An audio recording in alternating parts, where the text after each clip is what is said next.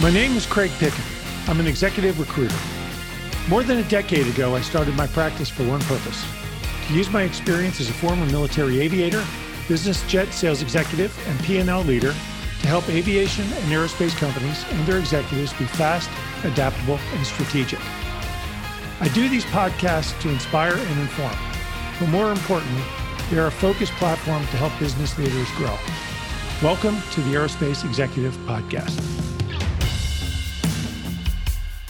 Hey, welcome back to the Aerospace Executive Podcast. I'm really thrilled to have Neil Sahota with me today.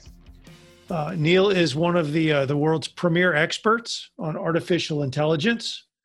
He is the author of the book, Own the AI Revolution. His career has taken him through some of the world's premier tech companies, and he's also on the board of directors for several tech startups.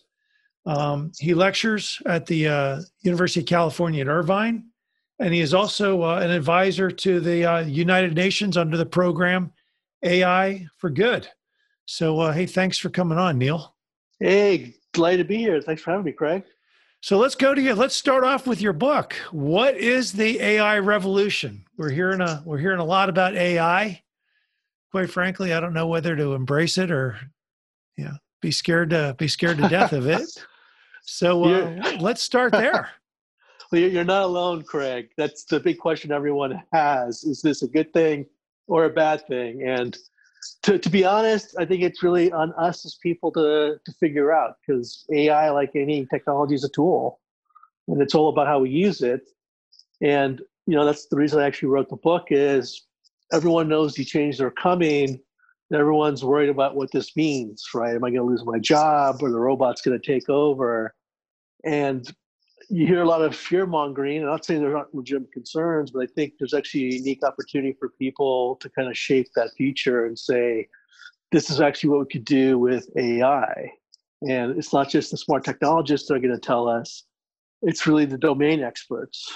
How many technologists understand medicine or law or even aerospace? So it's really the business leaders that understand the problems that are going to bring the great ideas to bring great use for the technology. And that's really the revolution that's going to happen is, taking that next step together and creating some cool products and services. So we're seeing AI, now and a lot of machine learning. I mean, I take it right now we are at the, really the infant stages of AI. It's probably, it's like the first batter in the first inning of the ball game. But it's already doing a lot of really neat functions. A lot of machine learning out there right now. A lot of people using it for both good and bad. How do you see this revolution progressing, from where we are now into the near and distant future? I think that a lot of the, I'll call it kind of low-level admin type of tasks are getting automated. And we're already starting to see that the machine can do some more of the repetitious. It requires a little bit of cognition, like processing an insurance claim. But those types of works, I think, is what a lot of people are focused, what I call the automation. I think really what's going to happen is more people learn the capabilities, and we're starting to see some of this, it'll transform more to innovation. So you think of something like manufacturing an airplane. There's already companies starting to take AI and combine that with generative design and say, look, you teach the machine, here's how you make a plane. It's got to have engines that can produce enough thrust to escape gravity. It's got to have, wings and flaps and all these things. But rather than say, these are the materials that we can use or these things, just like, this is the principles of what an airplane needs to have to fly. I want a plane that's going to hold 200 people, have a range of 12,000 miles, just give the parameters, constraints, and let the machine figure out a design for it. And through generative design, it's designing millions of potential options with, as we've actually seen in fabrications, using things like combinations of metals or plastics that we've actually never seen before. We even through all that, discarding the ones that doesn't think makes the most sense and presenting anywhere from 4 to 12 options for human engineers to actually start looking at, reviewing, and say, wait a second, maybe one of these actually makes a whole lot of sense. But along those same lines, you think about, back when I was a kid and the very, computers took up a whole room, and they talked about, garbage in, garbage out, all the basic parameters of computing and software and coding and things like that.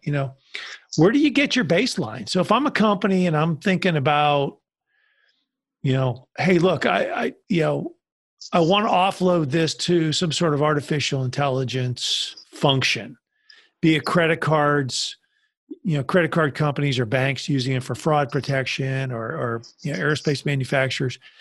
How do they set up the baseline for what AI will, compute and calculate off of?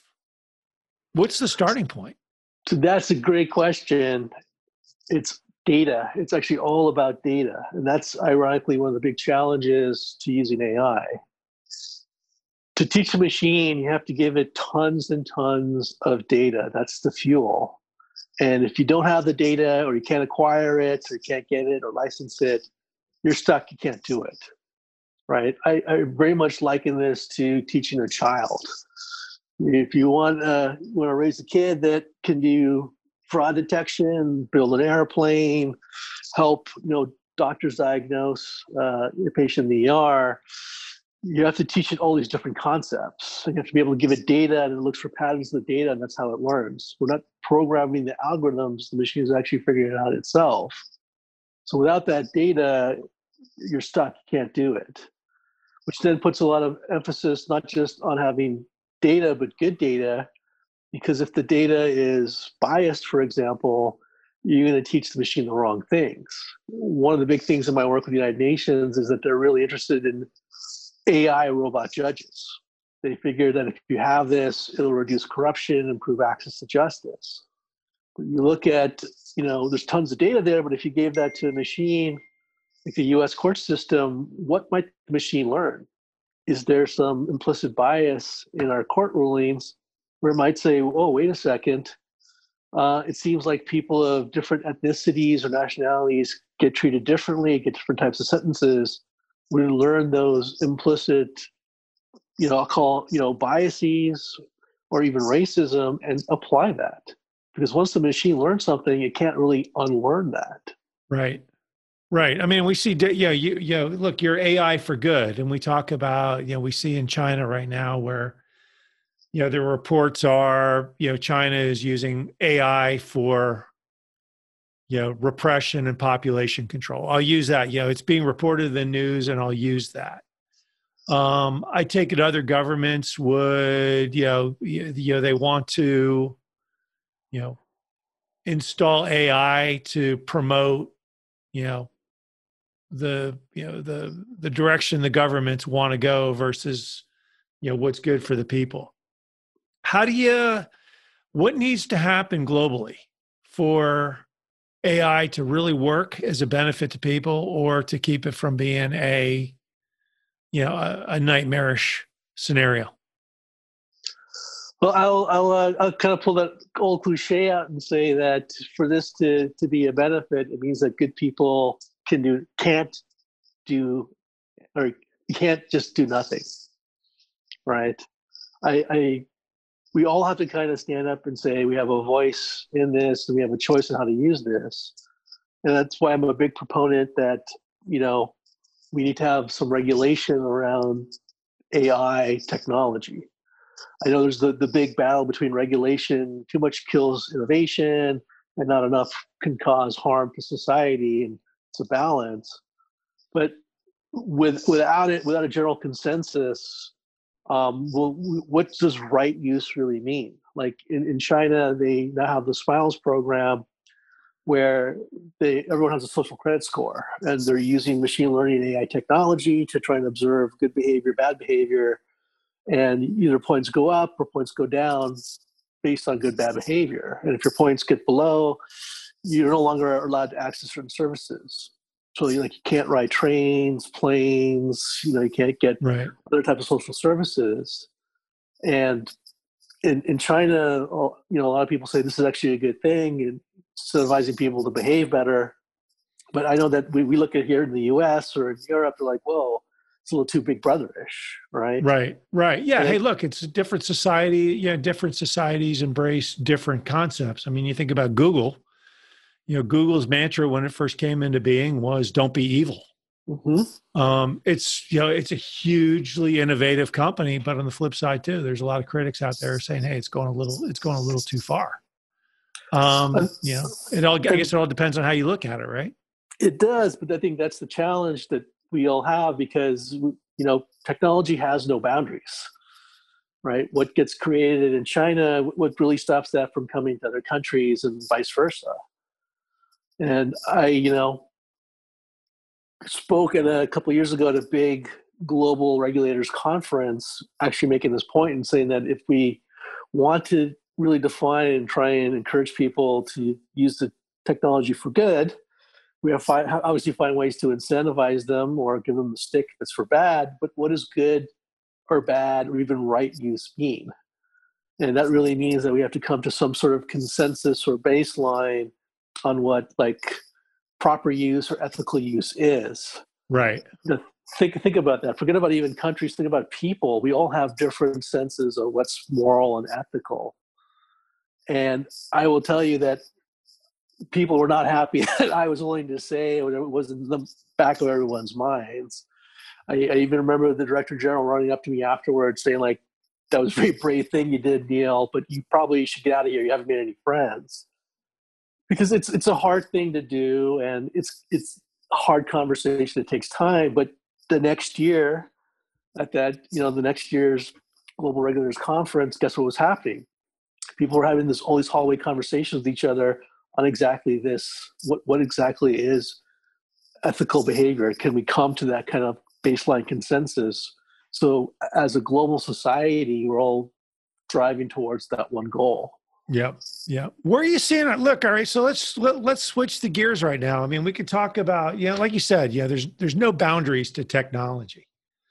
The information Facebook and Google and everybody else has on us now, 30 years ago, it never, nobody could ever envision, this type of, data collection. And so far, hey, look, it's, yes, it has its critics, but it's working. It seems to be, working, and conversations are happening around it. But where are you seeing AI right now? Where are you seeing the biggest promise as an expert in the field? Where are you seeing the biggest promise? Well, that's a great question, Craig. It depends on kind of the industry. We're seeing that AI might be really interesting in education. As an accelerator, as a tutor, but to actually kind of give people that 24/7 kind of educational coach, if you will. One of the things that, I've done and I've been very big about is give back and trying to help underserved communities, because technology, unfortunately, is also a driver for income inequality. Sure. And so trying to, get students in underserved communities to get active more in STEM or STEAM initiatives is big. And one of the things, especially in my IBM days, even doing a once a month project with these students, they get really excited. Even the fourth graders get really excited. They want to learn. And then it's they have no outlet to go learn anymore, right? Once we're gone, we're gone. And it's not necessarily the teachers, knows the subject or is teaching on that subject. And they may not have the resources at home or the parents that they can try and do something with. And so there's a really big push in education to try and give that supplemental help or guidance to the students so that if they're really interested in something, they can keep pursuing that topic. And that's also now started morphing into, well, every student learns differently. In healthcare, we always talk about precision medicine, practicing medicine based on the specific individual. Could we do the same thing in education? Could we actually teach in a way that's the most conducive to each particular student. Like if this student's a visual learner, this one's more of an auditory learner, this person kind of has to write things out. If you tell these types of stories, this student's going to resonate more, whereas this person needs to maybe see videos or something. And so there's been a big push in that space. A lot of companies like Innovations are now creating AI tools for all school children, but also parents, school administrators, and teachers to try and create precision education. It's amazing to me. I've got, my twins are in college, and it's amazing to me how different each of them learn. My son is a huge consumer of YouTube videos. He takes a chemistry class at University of North Carolina, and he'll spend the next 3 hours on YouTube watching different chemistry classes, and videos, et cetera, on how to do stuff. And it's fascinating to me how far along we've come into that regard. So when you talk about teaching each student, creating, individually defined curriculum based on a set of parameters that is learned from somebody starting at age maybe 7 or 8 when they're in elementary school, all the way up to the time they're in college and beyond. Yeah, and that's exactly the right way to put it, a individualized curriculum. So it's learning methods as well as what their interests and their strengths and weaknesses might lie. We still teach very much in a lot of places using 19th century techniques. And, we're always taught you have to kind of teach to the lowest common denominator in the class so nobody feels like it's too hard or getting left behind. And unfortunately, that means the students that might be stronger in a subject feel more bored or alienated. And so there's never been like a perfect, I'll call it balance for all the students. But now we actually have the tools to actually enable that. Let's take it a different direction. Recently in the news, let's go back to aerospace a little bit and aviation. And obviously, Boeing has been a big headline in the news the last year with the 2 MAX crashes. How are aircraft designers and manufacturers and airlines, et cetera, going to use AI? Are they going to enhance the man versus machine interface, totally replace it, change it? How do you see this? How do you see this all progressing? And let's just take it in 10, 20, 30 year, 10, 20, 30 year steps. All right. Well, it's an interesting question because we're already seeing a little bit of this, and they're trying to, the airlines are actually trying to use AI to optimize revenue. Mm-hmm. So at least in the short term, they're trying to figure out, and they're using something called psychographic profiling, where an AI can kind of figure out your personality traits and see how open you are to an upsell, like an upgrade or something else, and what's the right language to use to up your conversion rate. They're looking at other things around the passenger experience, which is probably a dig on a greater need if as they expect travel will reduce, especially business travel. But one of the big things they're all looking at is simulation. So I know that Boeing and Airbus are looking at like machine learning to actually do better simulations of variable conditions when they actually design a plane. So before they even build something, they can put it through more rigorous testing, if you will, in an AI environment, because the AI could actually simulate millions of different potential scenarios in a very short time and provide readings on how that's going to impact the fuselage, the engines, and so forth. But also to try and do some of this, the airlines are looking for this for training, where they want to marry virtual reality and AI together and create unique scenarios. So it's not like you just pop into a module, it's the same module every time. Different things can pop up. And so it will actually help better test pilot reaction time. But you can also then marry that with other biometric indicators like heartbeat, breathing, other things to see how they handle stress. Mm-hmm. So that's stuff that's kind of like call it 10 to 15 years out, or maybe 0 to 15, because some of that's actually already here. The other big thing, especially in the airline industry, is they're looking at how they're going to reinvent themselves. And so, are you really just a transportation company getting people from point A to point B, or cargo from point A to point B, or is there something more? And All Nippon Airways is starting to realize that, especially with VR, when people travel as much, when they really go on vacation, so they're actually trying to reorient themselves as a destination company, like a kind of a vacation experience type organization. And so they've invested heavily not just in VR but also in AI, so that it's not just you just again buy a module and you do what everybody else does. You can have interactive, computer personas inside your vacation, and the vacation can be tuned to your own personal needs and interests, so that everyone gets their own unique vacation experience, fully interactive, fully immersive. And so that's an interesting thing, because you're saying like, well, does that mean we'll abandon, I'll call it planes altogether? And their hope is no, that if you get a good enough experience, you might actually want to really go to that place. Well, not only that, I was talking with somebody not too long ago, but you were just talking about the airlines using AI to figure out my profile.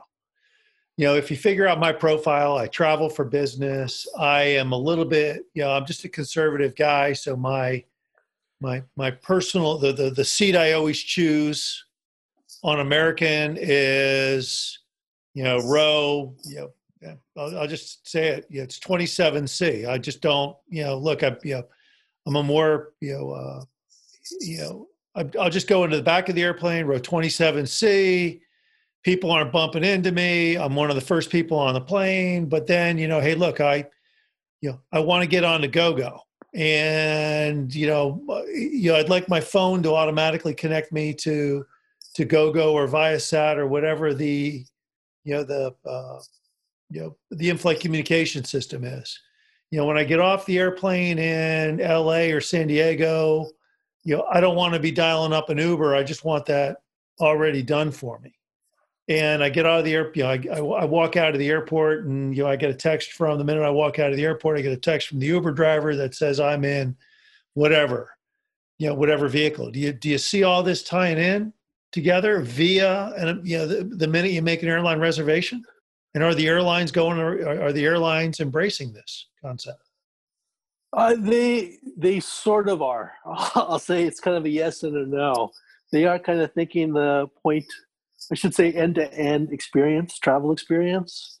And I know some of the airlines like United even has a Uber feature on their app, right? But I think it's also based on partnerships, because some of the old business models are going to have to change, right? Because the airlines, they're still trying to sell you like, hey, we can help you book a hotel. We can help you book a rental car, right? And they get obviously a cut of that.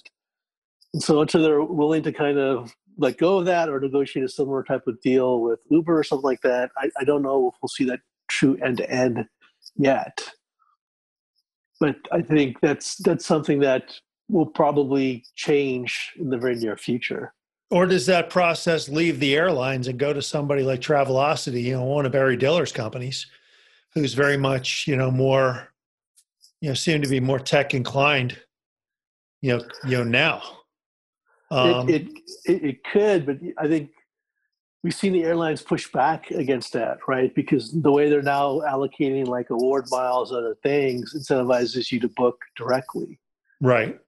Right. And so I think at some point, there's going to be some give and take here that's going to happen to make this model work, because it can't just be, I'm going to protect what I got. And I don't think the airlines want to be in the, car rental or hotel business again. Right. Yeah. No doubt. I mean, it's all going to be a matter of, like you said, it's going to be all a matter of connected partnerships and, understanding, who your partner is and how they're, how you're sharing revenue and how you're working together and what the benefit is to everybody. And I think a lot of that is, just building trust amongst different companies. For sure. And, I call it like the ecosystem model. And then the whole world is kind of moving to this ecosystem. And I know it's a little unsettling that, especially for the airlines where margins are tough already, to say that I'm going to surrender some revenue for this. But again, you have to think about just what the future of the business is going to be, and is the trade-off for volume and other things worth it? How much more efficient is, how much more efficient is AI going to get me? And the second thing is, it's a pretty overwhelming concept. You don't know, literally, you don't know what you don't know. There's probably 100 things I could be doing with AI if I only knew what AI could really do for me. So how do you start to understand that which you don't understand?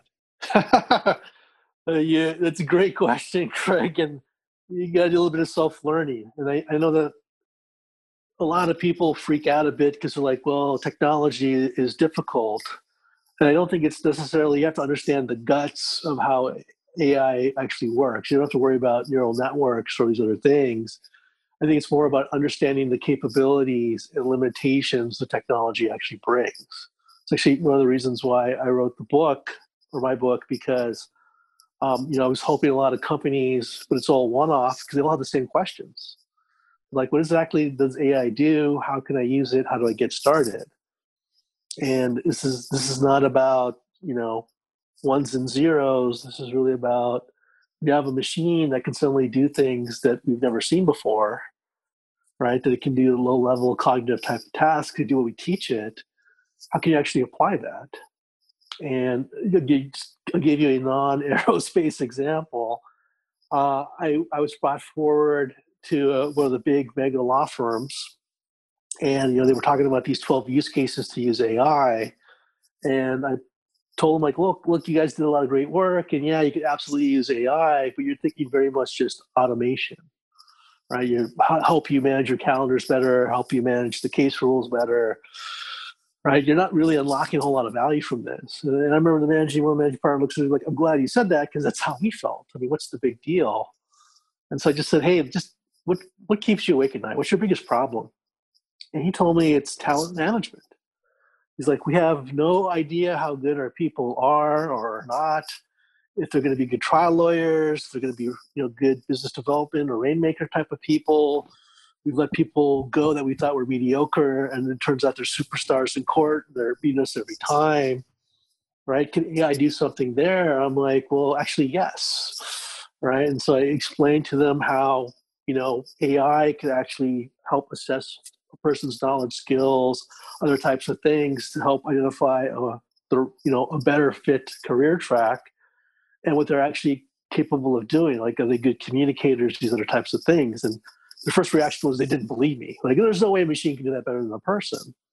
And I'm not saying that machines do everything better than people. There's a lot of things people do better than machines.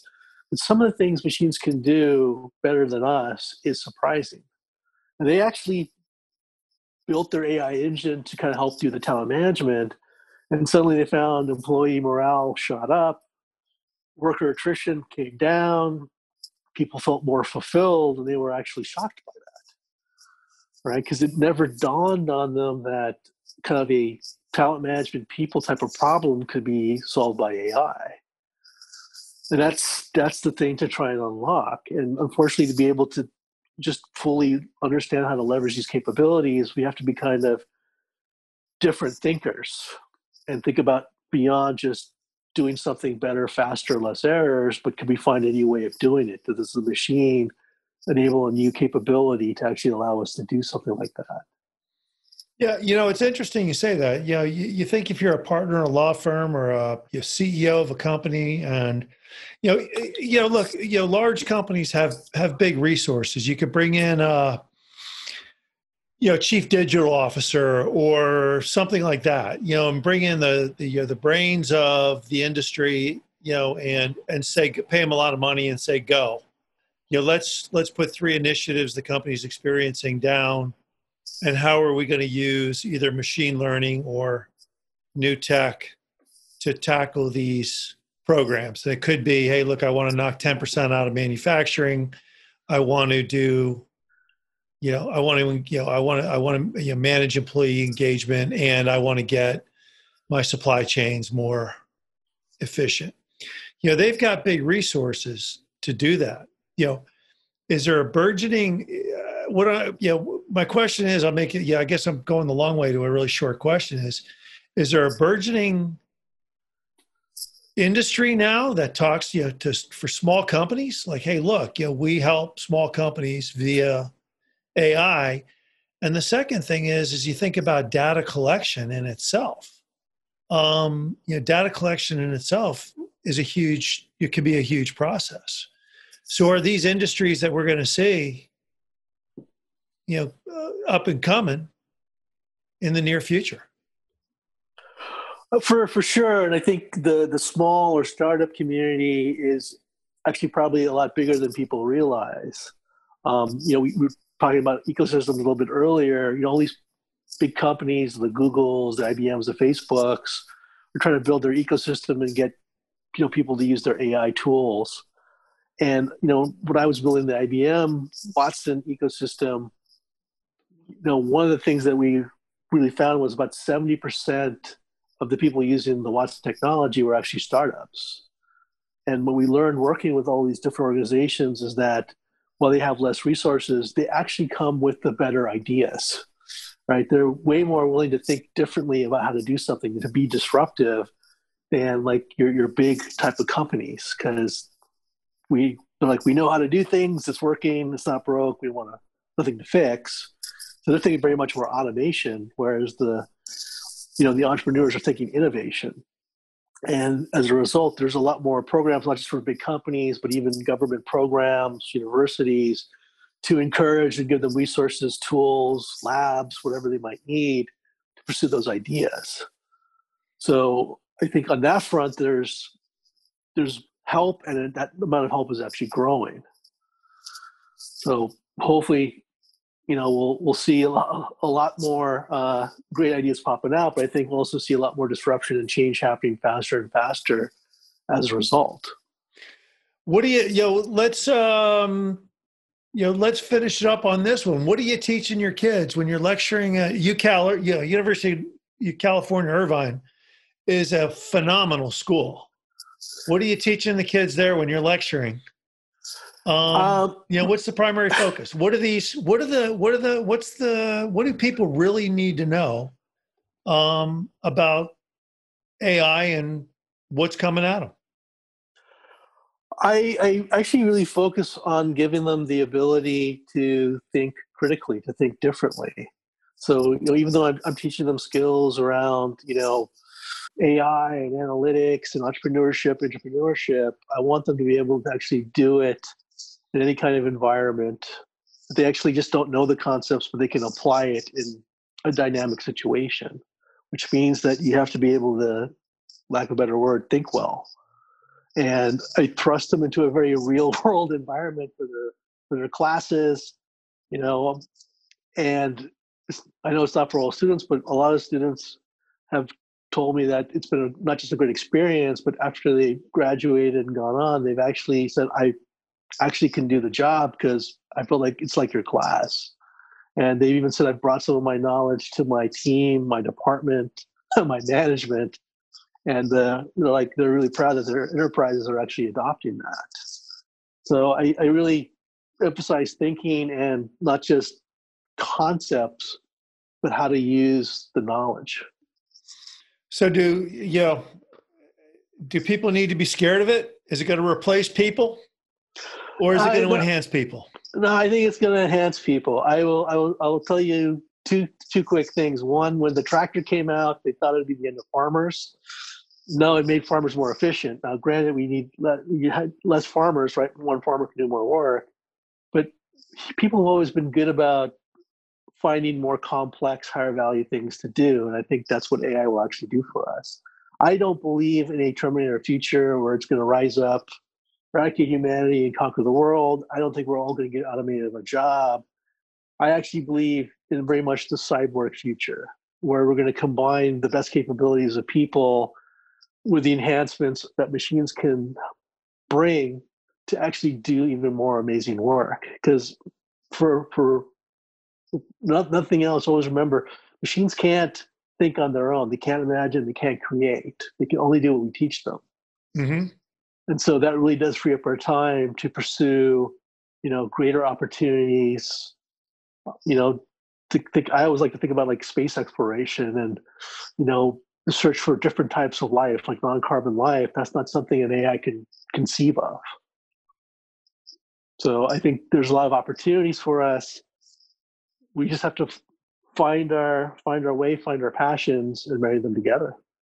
Yeah. So it's always, that's the way I kind of always looked at it. It's, people always want to get better, and they're always looking for a tool to get better, to help them get better. They're never looking for a tool to replace them. For sure. Awesome. Hey, will you come back? I want to come back and take this conversation to another level. Will you come back on in a few months? I would love to, Craig. That'd be awesome. What's next in your world? You got the book out. People can find it. I take it, on Amazon and in the bookstores, the usual places, or is there? No, they absolutely can. It's at every major bookstore, Amazon, Barnes & Noble, all the works, easy to find.